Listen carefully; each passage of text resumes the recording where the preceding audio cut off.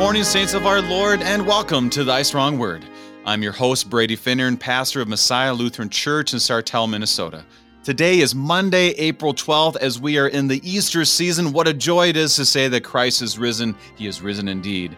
And we gather this next hour around the gift of the inspired and true Word of God and the Word made flesh, our Lord Jesus Christ, who is the true light, and this light has made God known to us. This light shines on us today from 2 Thessalonians chapter 2. And Paul has a deep concern that the Thessalonians were being led astray by destructive end times theologies. He speaks of a unique person, a man of lawlessness, but also reminds us that it is the God who has chosen us, and he will help us stand firm in our Lord Jesus. Important words for the first century, important words for us today. So let's dig in. The gifts are ready for you. Thank you for tuning us in this morning on Worldwide KFUO. Christ for you, anytime, anywhere. A special thanks to our friends at Lutheran Heritage Foundation for your support of Thy Strong Word. Visit lhfmissions.org for more information, lhfmissions.org. To help us be strengthened by God's Word, we have with us Pastor George Murda of Prince of Peace Lutheran Church in Douglasville, Georgia. Pastor Murda, welcome back to Thy Strong Word. Thank you. Glad to be with you today. Pastor Murda, you've been a KFUO guest for quite a while, but this is our first time together. And one thing I found the first 3 months now of being a host of Thy Strong Word is that we have people from all over the world, even the state of Georgia, who are listening to us. So can you spend a few moments introducing yourself and the work of the saints at Prince of Peace? Yes, I've been a longtime pastor, of course, of the LCMS. I've been in this particular district, the Florida Georgia district, for about 27 years now. I have had a couple of ministries here. The one I'm in now is an intentional ministry, interim ministry at Prince of Peace Lutheran Church, which is west of City Center, Atlanta.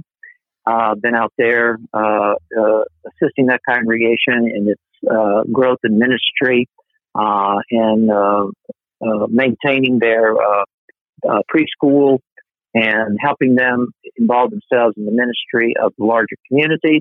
We're embarking actually in this Easter season on a new emphasis of everyone his witness. And we're going to be working very diligently and intentionally with some of our great people out there, outreach-minded and also visionary, to really work in that area for the congregation, along with our international ministry, which we do there in India, and various other ministries we're involved in, both in the community, in the larger district, and also in the world. Mm-hmm. That sounds wonderful. And how long you been at this particular congregation, you said? I started there actually as their vacancy pastor, and then as I was encouraged by the district president to maybe turn it into an intentional interim kind of setting in order to really move the congregation forward, rather than simply providing word and sacrament ministry, that I would actually be providing some leadership and helping grow some leaders there, et cetera. So I've been there now for several years doing that. Wonderful. Well, and as we talked beforehand, the Lord brings us to places we don't always expect, and sometimes keeps us longer there than we expect. And that sounds like it was true for you as well. That's right. Yeah.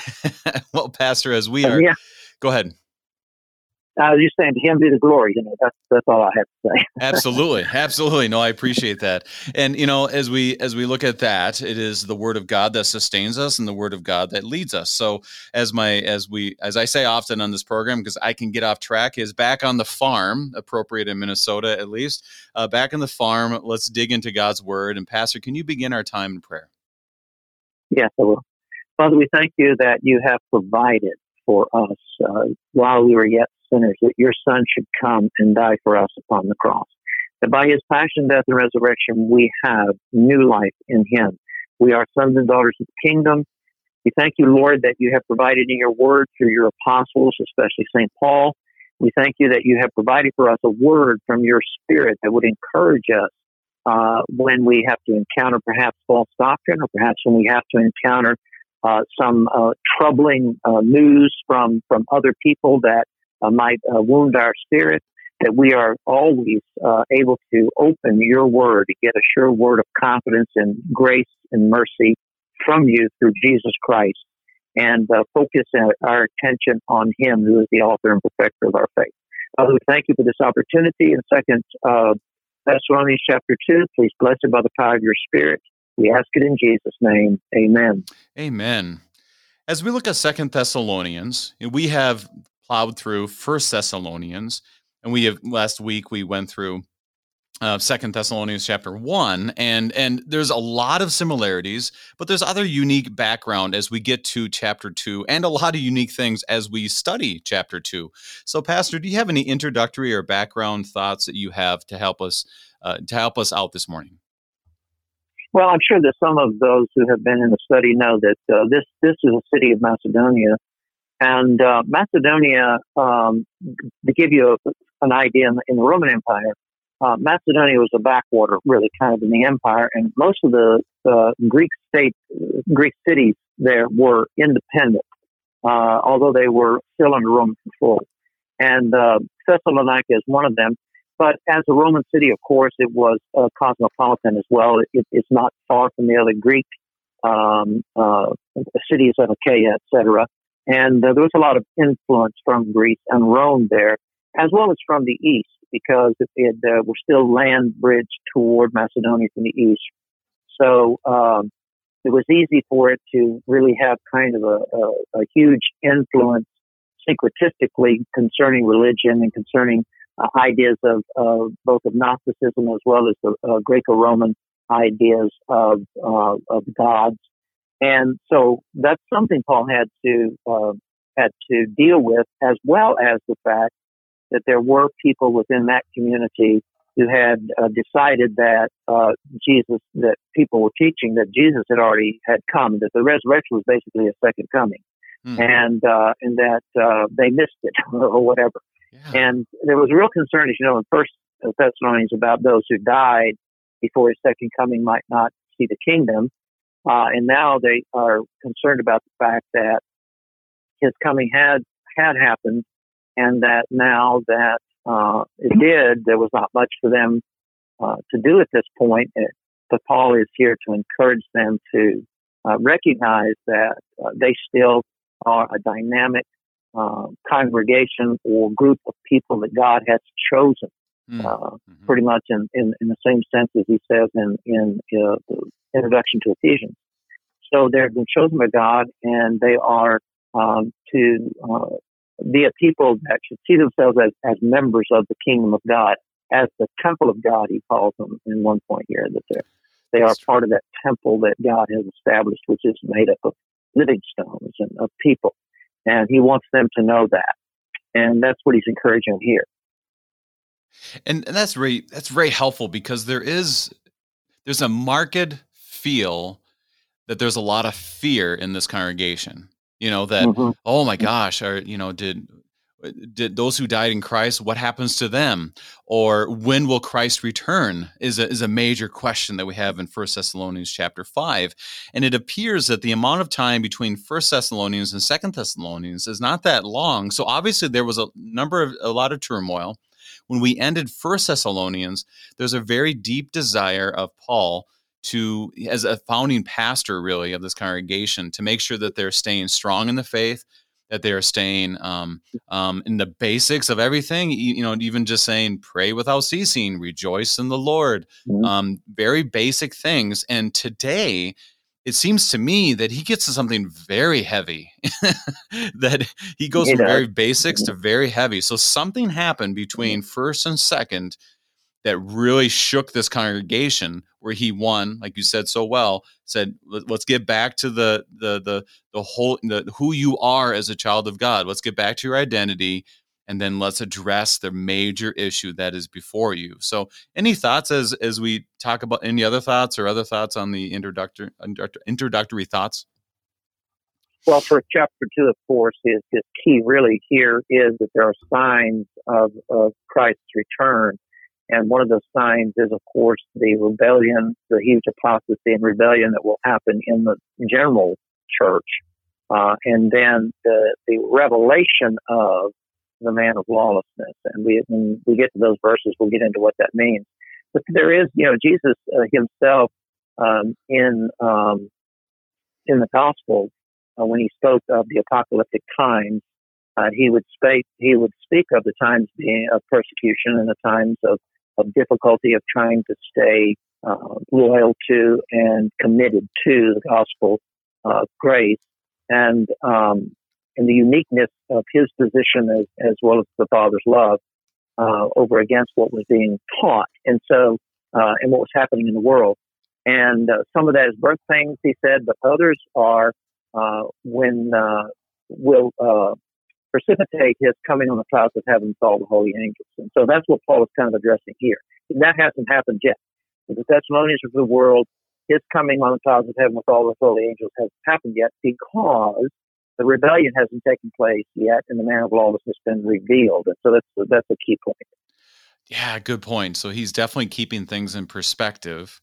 And as he looks at what we're talking about today, let's calm down. Let's remember where everything is, and let's look our eyes back on Christ. So I think it's a good time to start digging in the text. Great breakdown for us this morning. And let's open up our Bibles and let's take off. Verses 1 and 2 is where we'll start. And a reminder to our listeners that we will be reading from the English Standard Version of the Holy Scriptures. So Paul writes, "Now concerning the coming of our Lord Jesus Christ and our being gathered together to him, we ask you, brothers, do not be quickly shaken in mind or alarmed either by a spirit or a spoken word or a letter seeming to be from us, to the effect that the day of the Lord has come." All right, so he begins with now concerning.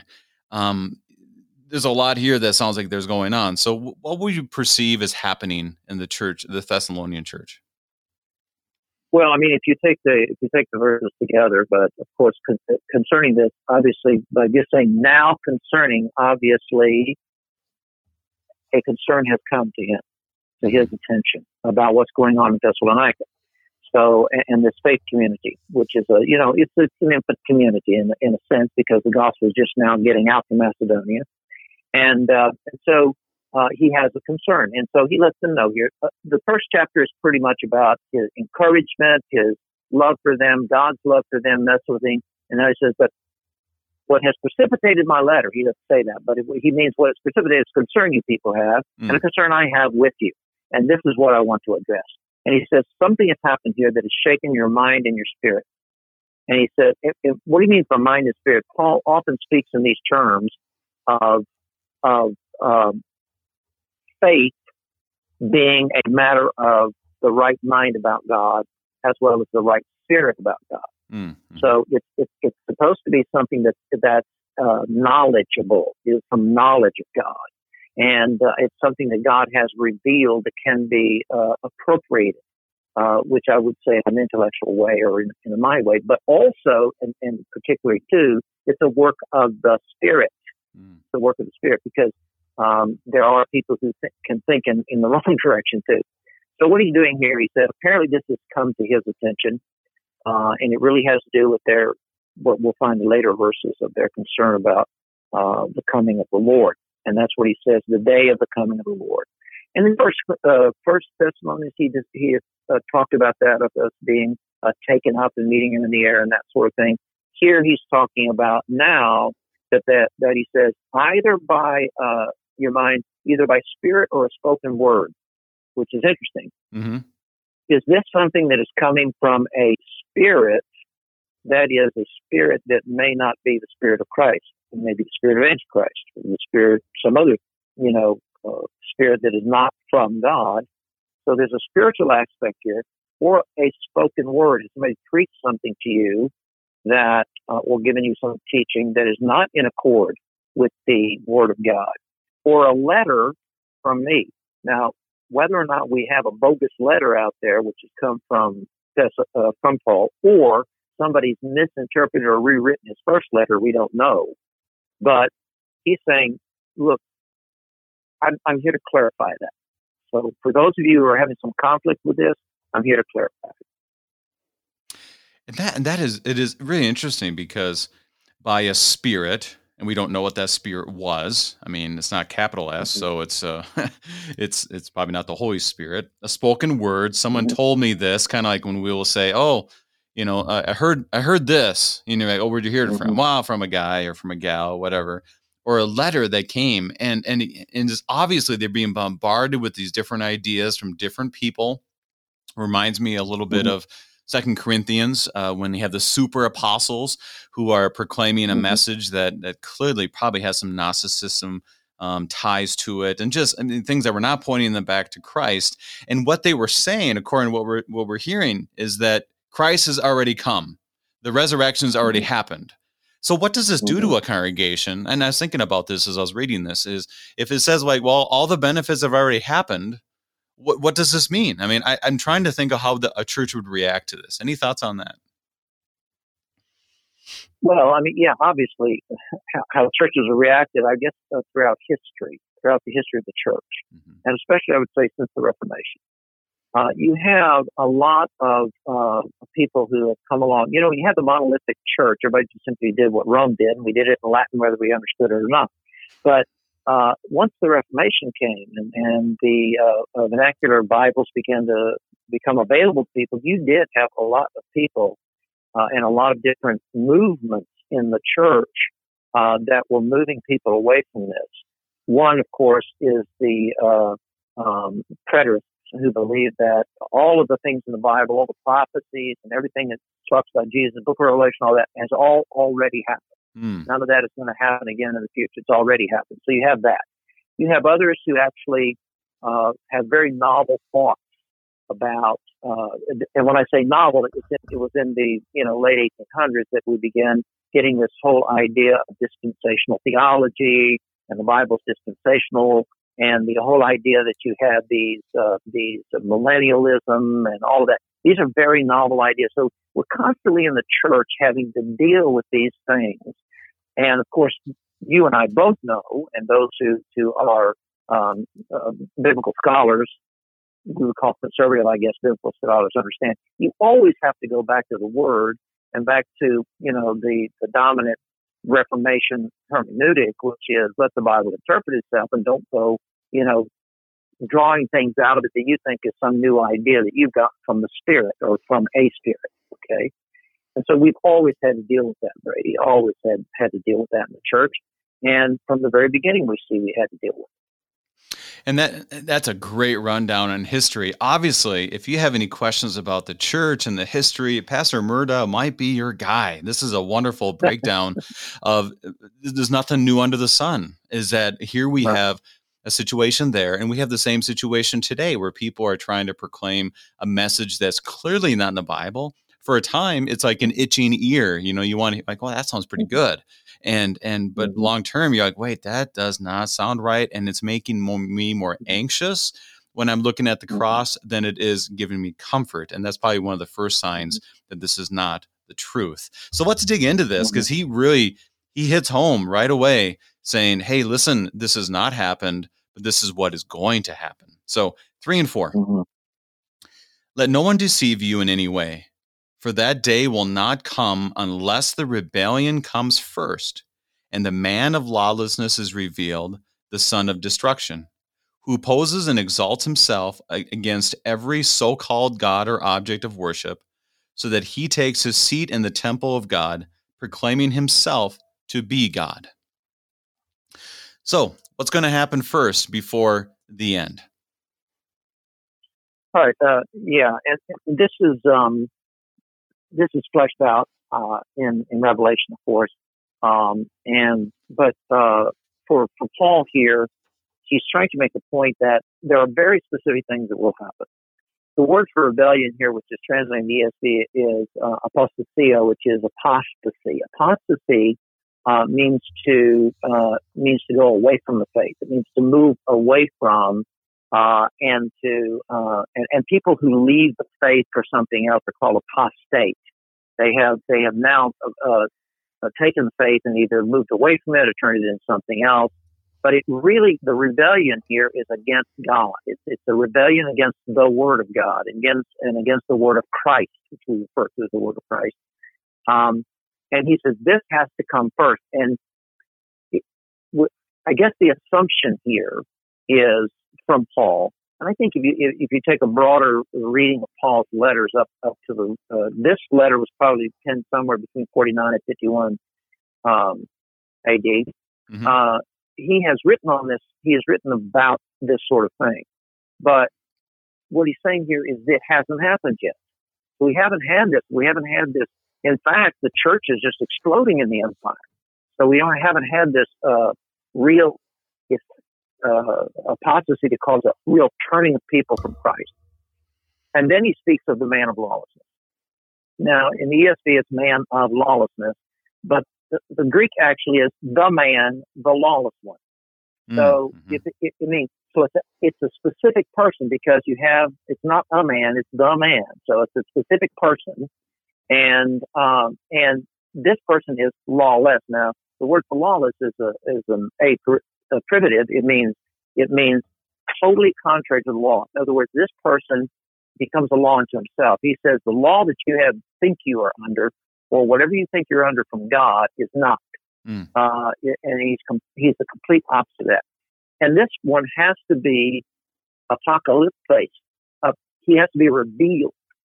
He has to be revealed to the people as the son of Apollyon, which is destruction, and the destroyer, of course, in the book of Revelation is Apollyon. So he is a son of the destroyer, the son of the destroyer, and that's Satan.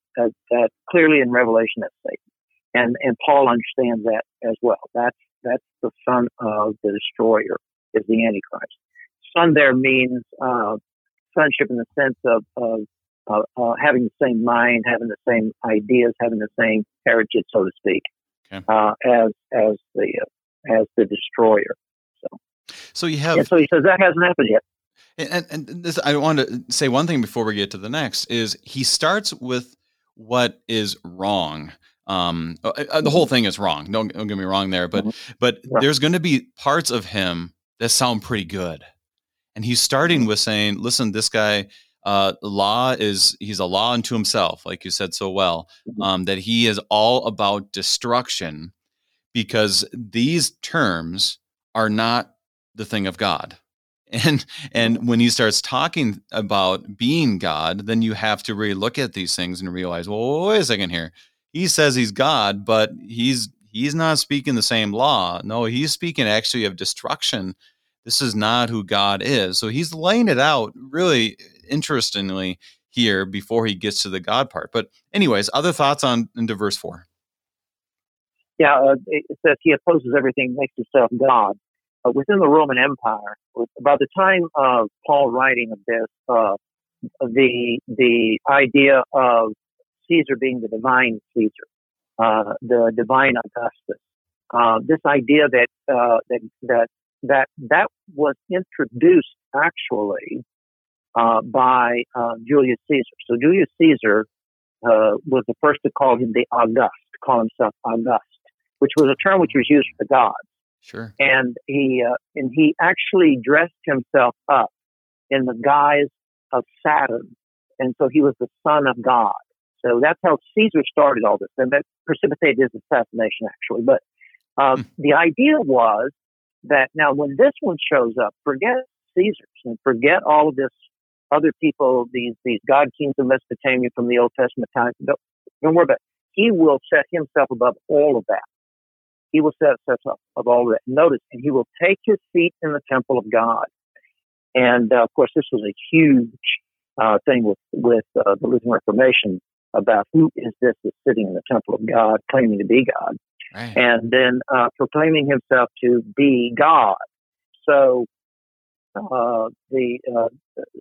this was the whole thing that precipitated in the Confessions, the treatise on the primacy of the Pope. Mm-hmm. So the idea is that the Antichrist will arise from the church. I don't know any other way of saying it. He's going to arise from the church, and how that is going to happen is a mystery to me, and I don't intend to venture into that territory. But it appears he is going to somehow come out of a religious setting that somehow is associated with the Unum Sanctum.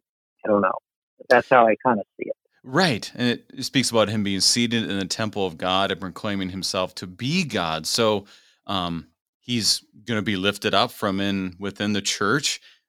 Something that I've heard that many times. I think that's very strong language that we've read throughout, here and other parts of Scripture. Mm-hmm. The hard part with that is this creates a lot of anxiety, as Paul writes mm-hmm. this, because then we start mm-hmm. trying to determine, who is this? Is it my pastor? Is it the head of the church body? Is it, this mm-hmm. televangelist? Tell us about that tension of, okay, this is true, but also we don't want to go trying to sniff it out or trying to figure out who this person is. How do we live in that tension as Christians? Yeah. I think if you read the text carefully, Paul says there in verse 3 that this man of lawlessness will be revealed. So it's a particular person that will be revealed, to be revealed. He hasn't been revealed yet. He will be revealed. So I think this, and by the way, that's passive voice. In Greek, passive voice is being revealed. Mm-hmm. So what that means is that God will reveal it. This is something that is not going to be suspicious. Now, the idea of Antichrist, and is this particular church leader an Antichrist? Was Sun Myung Moon in South Korea, was he an Antichrist? And that sort of thing. Was he the Antichrist? All of these kinds of things that we get. And will the 12th Imam coming out of Islam, whoever he is, will he be the Antichrist? The idea here is, I think, what we need to keep in mind is in John chapter 4, in 1 John chapter 4, he talks about those who have gone out from us, and he talks about them as having a spirit of Antichrist. Mm.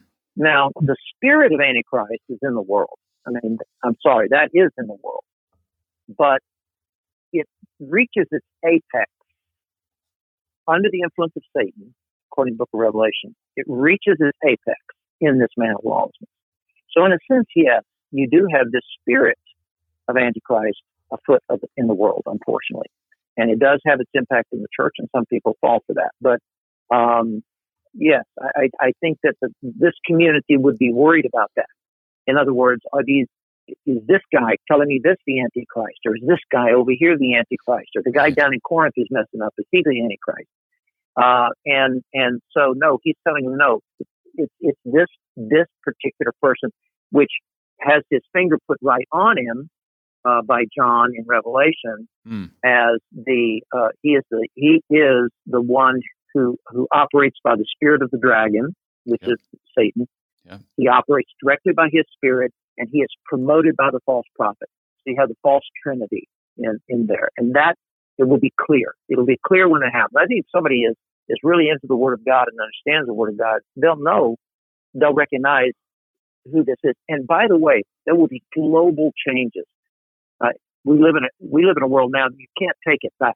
We can no longer go back to provincialism of the world or to city-states of the world as in the time of Paul. We are one global community, whether we like it or not, or whether we want to even accept that or not. We still are. We have our nationalism to a certain extent, but we're one world now in a very real sense. And this is going to be a global leader, not a regional one or a particular national one, but this will be a global phenomenon when it happens. So, it's simply this. It's kind of like when it's hard to imagine the moment Jesus returns that we all will see the Son of God. That's very hard to understand, but that's very clear in Scripture that we're going to have it. Trump is going to come down, and he'll gather his saints, the elect. It's hard to understand that. Here, he makes it very clear that you will know. It's not going to be wondering, is it my neighbor Bob, or is it this country's leader? You will know without a doubt. So I want to touch more on that on the other side of the break. We are studying 2 Thessalonians chapter 2 with Pastor George Murda, and we will be right back.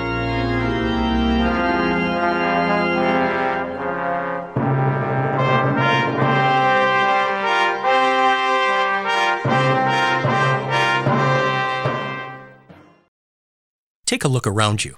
Look closely. Immigrants in the United States and their U.S.-born children now number about 81 million people, or 26% of the population. So chances are there's someone right in your community who doesn't speak English as a first language and who doesn't know Jesus.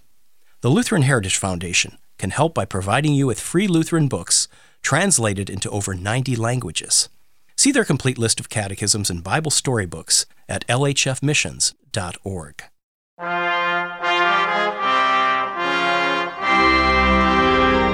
And welcome back. We are studying 2 Thessalonians chapter 2 with Pastor George Murda.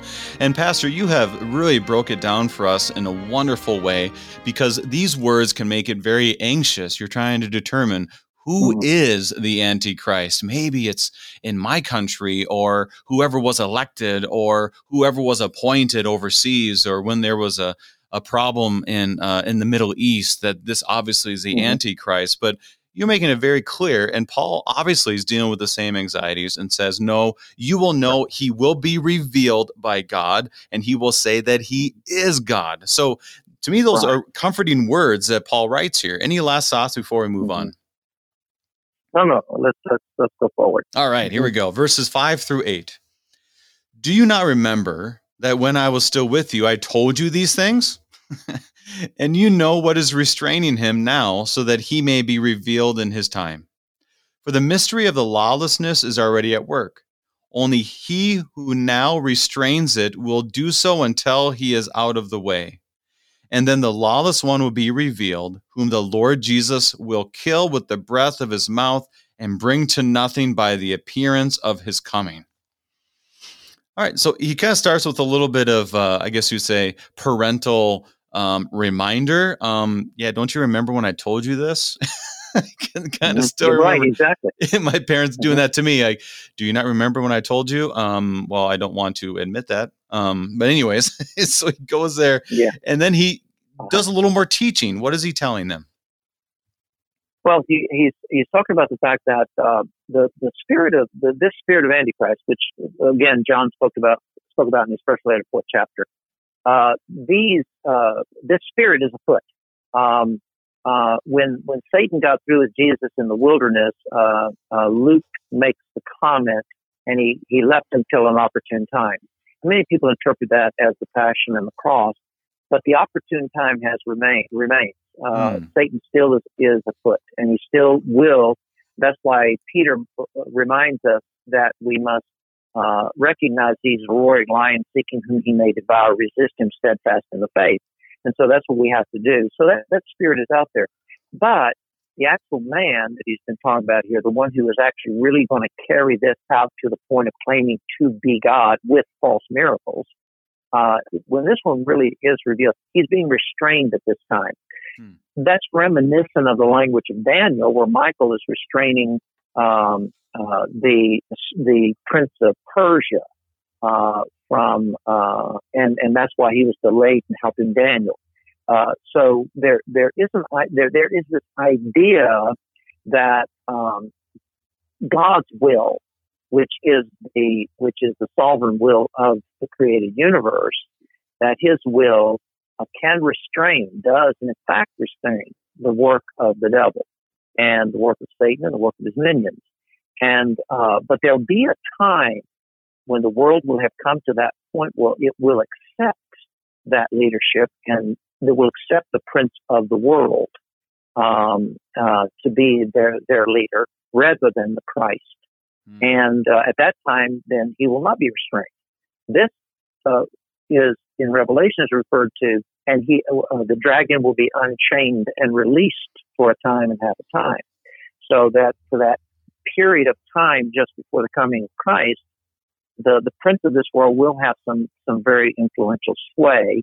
There will always be the remnant of the church. There will always be the church there that will not stand for this or will not abide with this. They will be persecuted, of course, but that's the tribulation which is referred to.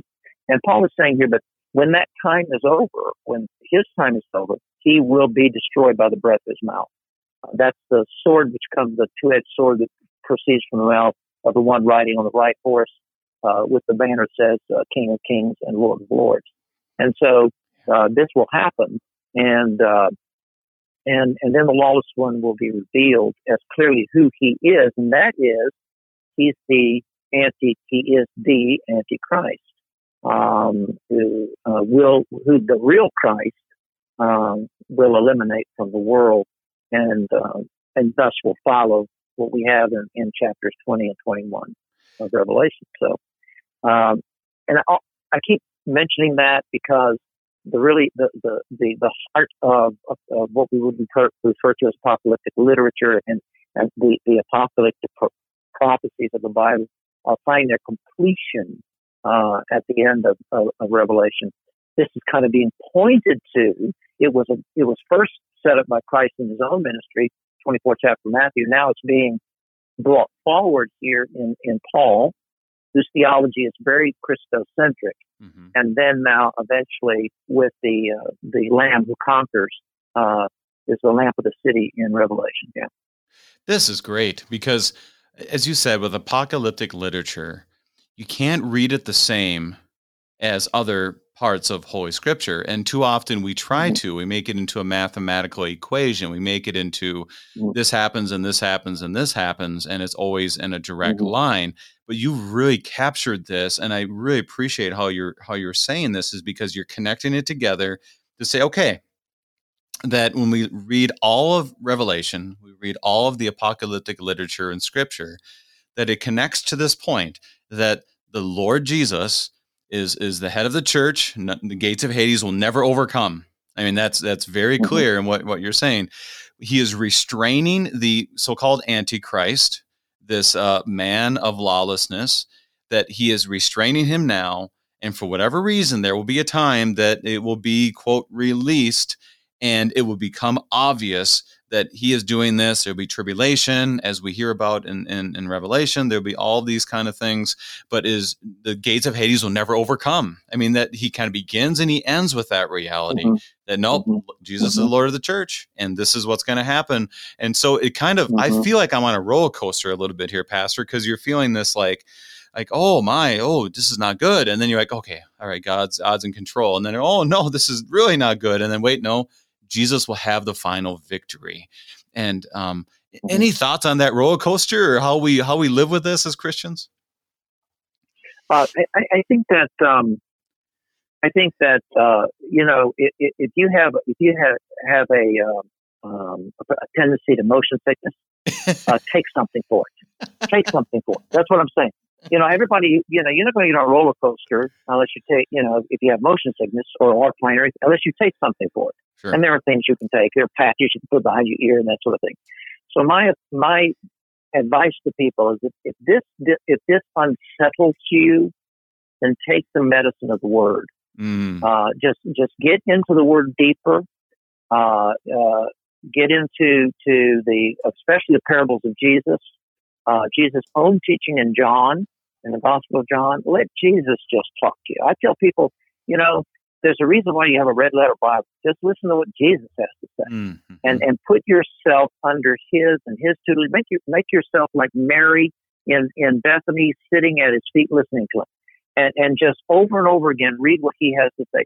And don't, this may not even be, all of this may not even be revealed in your lifetime. So don't worry about it. I mean, I don't worry about it. It says very plainly here, God's going to take care of it. God's going to reveal it when the time comes. And Revelation is the same. It'll happen when God wants it to happen. And my job is to be a witness to Christ. My job is to proclaim the good news. Repent and believe the good news, for the kingdom of God is at hand. That's my job. And to help people and to encourage people and say, you're saved by grace through faith. And with someone who is preoccupied with this, your best medicine for them on that roller coaster ride is to give them a good dose of Jesus, and just let them trust the Lord in this and know that He's got it in His hands. He said, "Nobody can snatch anyone out of my hands," and so that's not going to happen. So that's so good. I like how you said that. We just need more Jesus. And there was one guest we had recently who said, "We just can't get enough of Jesus." That was a great line. You can't. That's right. You can't get enough.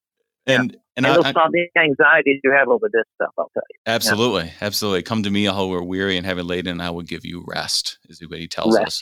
Now, I will be your Sabbath. Yeah, right. Yeah, he is our Sabbath. He is the Lord of the Sabbath. And I want to take one step back as we look at this. And my encouragement to our listeners, I had a member at my first congregation who in the past had gotten really riled up about end times theologies, and it had, led him to severe anxiety. And I think he was an anxious person anyways, which I can relate with. I can be anxious as well.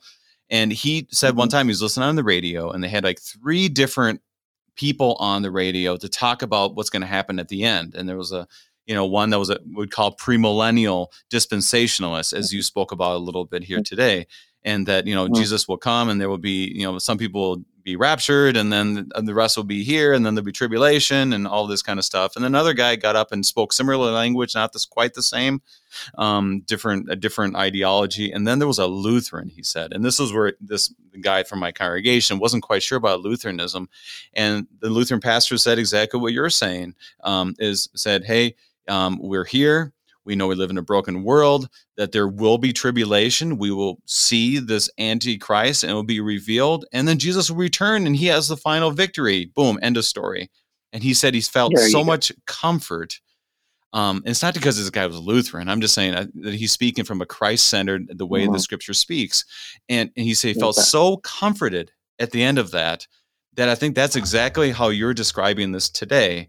That yes, there is a roller coaster, but how are we going to address, and this is like anything else in life, brokenness, death, despair that we go through, how do we address it? The gospel of Christ, the Prince of Peace, the one who is always there with us, and nothing can separate us from him. So those are my thoughts. Anything else before we move on? No, that's beautiful. Thank you, Brady. Thank you. 9 through 12. Let's keep moving on. The coming of the lawless one is by the activity of Satan, with all power and false signs and wonders, and with all wicked deception for those who are perishing, because they refuse to love the truth and so be saved. Therefore God sends them a strong delusion, so that they may believe what is false, in order that all may be condemned who did not believe the truth, but had pleasure in unrighteousness. These words are kind of a little bit difficult to understand. What is Paul moving forward with? I think what it is well, first of all, it's the activity of Satan. Mm-hmm. So he says right there in 9 that this is the activity of Satan, the lawless one, which accords again with Revelation. The dragon is the one who is really inspiring the Antichrist. So this will be according to his power and the false signs and wonders. So these false miracles. I sometimes wonder, miracles, if you really understand a miracle is something only God can do. Okay. Only God can do. So, I think that the false signs are ones that appear to be miraculous, but in fact are not. And I think we do have a little bit of that in our society already with CGI and all this other kind of stuff. We can make things look absolutely like they're real with it or not. So it's an interesting idea there. With all the wicked deception of those who are perishing because they have refused to love the truth, so to be saved. Right. You'll get an explanation, a really, I think, a fairly good explanation of this verse in the first chapter, the second half of the first chapter of Romans. So go back and read that second half of the first chapter of Romans, because he uses the word delusion here, a strong delusion, and there I forget the exact text, the exact verse at this point in Romans 1. He talks about the debased mind. He talks about a mind that has been completely warped by the fact that they have believed all of this, stuff that Satan is spewing out and all these false miracles and things, and have refused, even though they had the knowledge of God, they refused to accept it. Even though they knew who God was, they refused to worship him. And therefore, God sent them a strong delusion. In Romans, he said, therefore, they have been turned over to a debased or a depraved mind. Yeah. All of which kind of means a mind that is unrighteous. The word there, the Greek word there for the debased or perverted mind comes from a word that means unrighteous. And a mind that can't even distinguish what's righteous. And therefore God has sent them this. And now, essentially it says God sent them. It's the same battle people have in Exodus, where it says, and God hardened Pharaoh's heart. Right. And it's kind of like if you have a heart that can receive something new, some new teaching or something like that, but you continue putting up barriers, false barriers, or whatever philosophy you want to follow, or whatever kind of lifestyle you want to lead. You keep putting those up. You keep building walls thicker and thicker with that kind of stuff. The Spirit's not going to break those walls down. The Word of God's not going to come through those walls eventually. And so the hardening of the heart is the activity of the sinner, but God comes to us as He came to Elijah in that whisper of a wind, or a whisper of a breath. He comes to us as Jesus told Nicodemus by Spirit, and those people who continue to harden their heart in this way can't receive that. Therefore, God sent them a strong delusion to believe the false thing, in order that they may be condemned who do not believe the truth, but take pleasure in unrighteousness. That word unrighteousness is related to the word, etymologically in Greek, it's related to the same word as the strong delusion. The depraved that he talks about in Romans. Yeah, right. That depraved word there is etymology also here.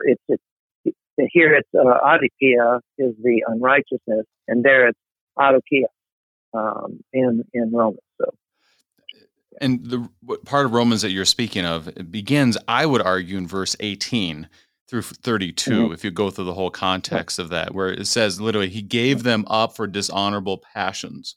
And so God does this, and it's confusing at times, but also there is a point where God lets go, if you will, if I can say it that way, shows them the other side of the coin, and prays for we pray for repentance and the Holy Spirit to work to bring people back, as we saw in Exodus as well. So go ahead. Yeah, I just want to say, when you've been in ministry for a while, like you have and like I have, when you've been in ministry for a while, you will meet people who lived, and I've seen this happen, transformational things happen in people's lives, and that's when they turn back to righteousness. So, in a sense, God let them swim in the decay and in the muck for a while until they got sick of it. And God was there for them when they decided they would wash themselves clean in the blood of the Lamb. And when that happened, and the Lord was there for them, while we were yet sinners, Christ died for us. And so, yes, I think there's a way you can speak about God, just like He's restraining the man of lawlessness, although the spirit of lawlessness is still out there. So He is also allowing people to go as far as they will go, but He will be there for them when the Spirit moves. And that goes back to Romans 8, when He talks about nothing will separate you from the love of Christ. It does not deny that we cannot walk away, but it totally reminds us, just like the father and the prodigal son, there he was watching for his son to come back, and he runs to him. So we transition here because He's telling us these truths, and now He's encouraging them on what to do next. So we know these truths, and now stand firm. So 13 through 15. But we ought always to give thanks to God for you, brothers, beloved by the Lord, because God chose you as the first fruits to be saved through sanctification by the Spirit and belief in the truth. To this He called you through our gospel, so that you may obtain the glory of our Lord Jesus Christ. So then, brothers, stand firm and hold to the traditions that you were taught by us, either by our spoken word or by our letter. So first of all, He tells them to give thanks. And this reminds me also in 1 Thessalonians, where He says, give thanks for all things through our Lord Jesus Christ. Exactly. It goes back to their identity. What is Paul telling us in these verses? Well, first of all, he's reminding them that they're the beloved of the Lord. The relationship which God has towards the church is the relationship which the relationship that Christ has towards the church was the relationship which Yahweh Elohim had towards Israel, husband, wife, the Lord and his beloved. And so that's what he's saying you are now to the Lord. And he talks about them as God who chose you as the first fruits to be saved, meaning you're the first in this area to hear this gospel and to accept it. You're the first fruits of the Lord in this. Through the sanctified Spirit, meaning made holy through the Spirit of God that they had received. And you can't read the Acts of the Apostles that you don't see that the Spirit is involved constantly. Some people think they ought to rename the book the Acts of the Holy Spirit rather than the Acts of the Apostles. And you see the Spirit working constantly in these communities when they receive the gospel. And so this is what he's saying. You have received that Spirit that sanctifies you because you have believed this truth about Jesus. And that's happening. That continues to happen in the world today. And so to this, you've been called. Live by the gospel. You've been called by the good news. Don't trade that for anything else. Live by that. And then you will obtain to the glory of the Lord Jesus Christ that he promised. He promised to the apostles at the Last Supper that he would be glorified with the Father as he had been before in his glory, and that the apostles would be glorified in him. So, this is what he looks for us. This is what we look for in our lives. Is for that, is that relationship with Jesus Christ in the glory of his kingdom. Yeah. And how could you not want to stand firm in that? There's so many. Exactly. I think about this quite often is there are issues for every human being in the world, meaning that we are all going to go through some kind of trial. We're all going to experience death. We are all going to battle disease or brokenness and everything. And the problem comes for us is then we start thinking that, well, if I was Christian, then therefore I wouldn't have any problems, that there would be no trials. Well, he's beaten that across and saying, absolutely not. I mean, he's not saying it explicitly here, but throughout his epistles he does.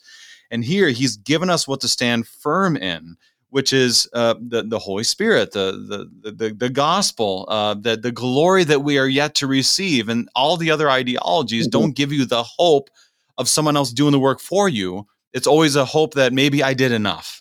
And here he's saying he's done it all. Here's something to not only stand firm on, but to stand upon like a solid rock. On this rock I stand, is the language that we'll use. And I'm giving it to you by the words I speak, by the letter I've written. And how could you not want to stand firm in this? It's very powerful words that Paul's writing here. It is. So let's finish this out. We have only a few minutes left here. So let's do 16, 17, and let's wrap everything together. Paul ends our chapter. Now may our Lord Jesus Christ himself and God our Father, who loved us and gave us eternal comfort and good hope through grace, comfort your hearts and establish them in every good work and word. So he ends with great words of comfort. What kind of words what words of comfort does he give to them? Well, first of all, of course, that they're in the Lord Jesus Christ. They're in Christ, which is a great theme in Paul all the time. And being in Christ, they're in the Father. In Matthew's Gospel, Jesus said, no one knows the Father except the Son, and no one knows the Son except the Father, and everyone to whom the Father chooses to reveal him. And so they have God the Father. John says in his first letter, if you don't have Christ, you don't have the Father. So if you don't have the Son, you don't have the Father. So he's saying you're in that. You know that. This has been taught you. It's part of the tradition that he handed on to them there in verse 15. The word tradition basically just means that which was handed on to you before. That's all the word. It's translated as tradition, but it's about what he handed on before to them. And so that gave them eternal life. Comfort. We have comfort in this. We have eternal life. And he says, good hope through grace. So we have good hope through grace, which expresses itself in good works and word. So you have the there in verse 16, it ends with the hope through grace, and then which leads us to the good works and word. And so we can live out because of this hope we have in Christ, because of the grace we've received by his work on the cross, by his resurrection, by the free grace of God through faith. because of that, now we get to carry out. We get to establish our lives in every kind of good work and word. And the word there means not only just the spoken word, but also in the kind of the, if you will, the entire academy of what we know about God and what we know about Christ. Right, that word that we receive from God about Christ. And therefore, we have that to share. And part of that work is sharing that in the world. Yeah. So basically, here's what I'm hearing you say, and I'm a simple guy. What I'm hearing you say, don't spend all your time trying to figure out who the man of lawlessness is. Don't try to figure out if Jesus has already returned. Don't try to figure all those things out, because God will make that clear. And what will give you hope is what to stand on, is the gospel of Christ, who will come, who will have the final victory. And from there on, we have the comfort of knowing that this victory has been won, and now we can live in freedom. Would that summarize it? Absolutely. I mean, clearly that's the bottom line here. And that's our comfort. That's what comforts our heart and establishes is who Jesus is, what he will accomplish. Not trying to, pull stuff out of Scripture to get people all upset or scared. I've often said you're never going to scare anybody into heaven. So that's not how you get people to come to Christ. You're not going to scare them to come to Christ. You're going to present Christ to them, and that's what Paul is trying to do here with the Thessalonians. Pastor George Murda Prince of Peace Lutheran Church in Douglasville, Georgia, helping us today with 2 Thessalonians chapter 2. Pastor Murda, thank you for being our guest. Yeah, thank you. Thank you. Saints of our Lord, do not be quickly shaken by the questions of when Christ returns, questions over the man of lawlessness, but know that your identity as Christ can never be shaken, and that you have obtained the glory of our Lord Jesus because of what he has done in his death and resurrection. So stand firm as we say this Easter. Alleluia, Christ is risen. He is risen for you. Alleluia. I'm your host, Brady Finner, and pastor of Messiah Lutheran Church, Sartell, Minnesota. Thank you for joining us, and the Lord keep you safe in the palm of his hands.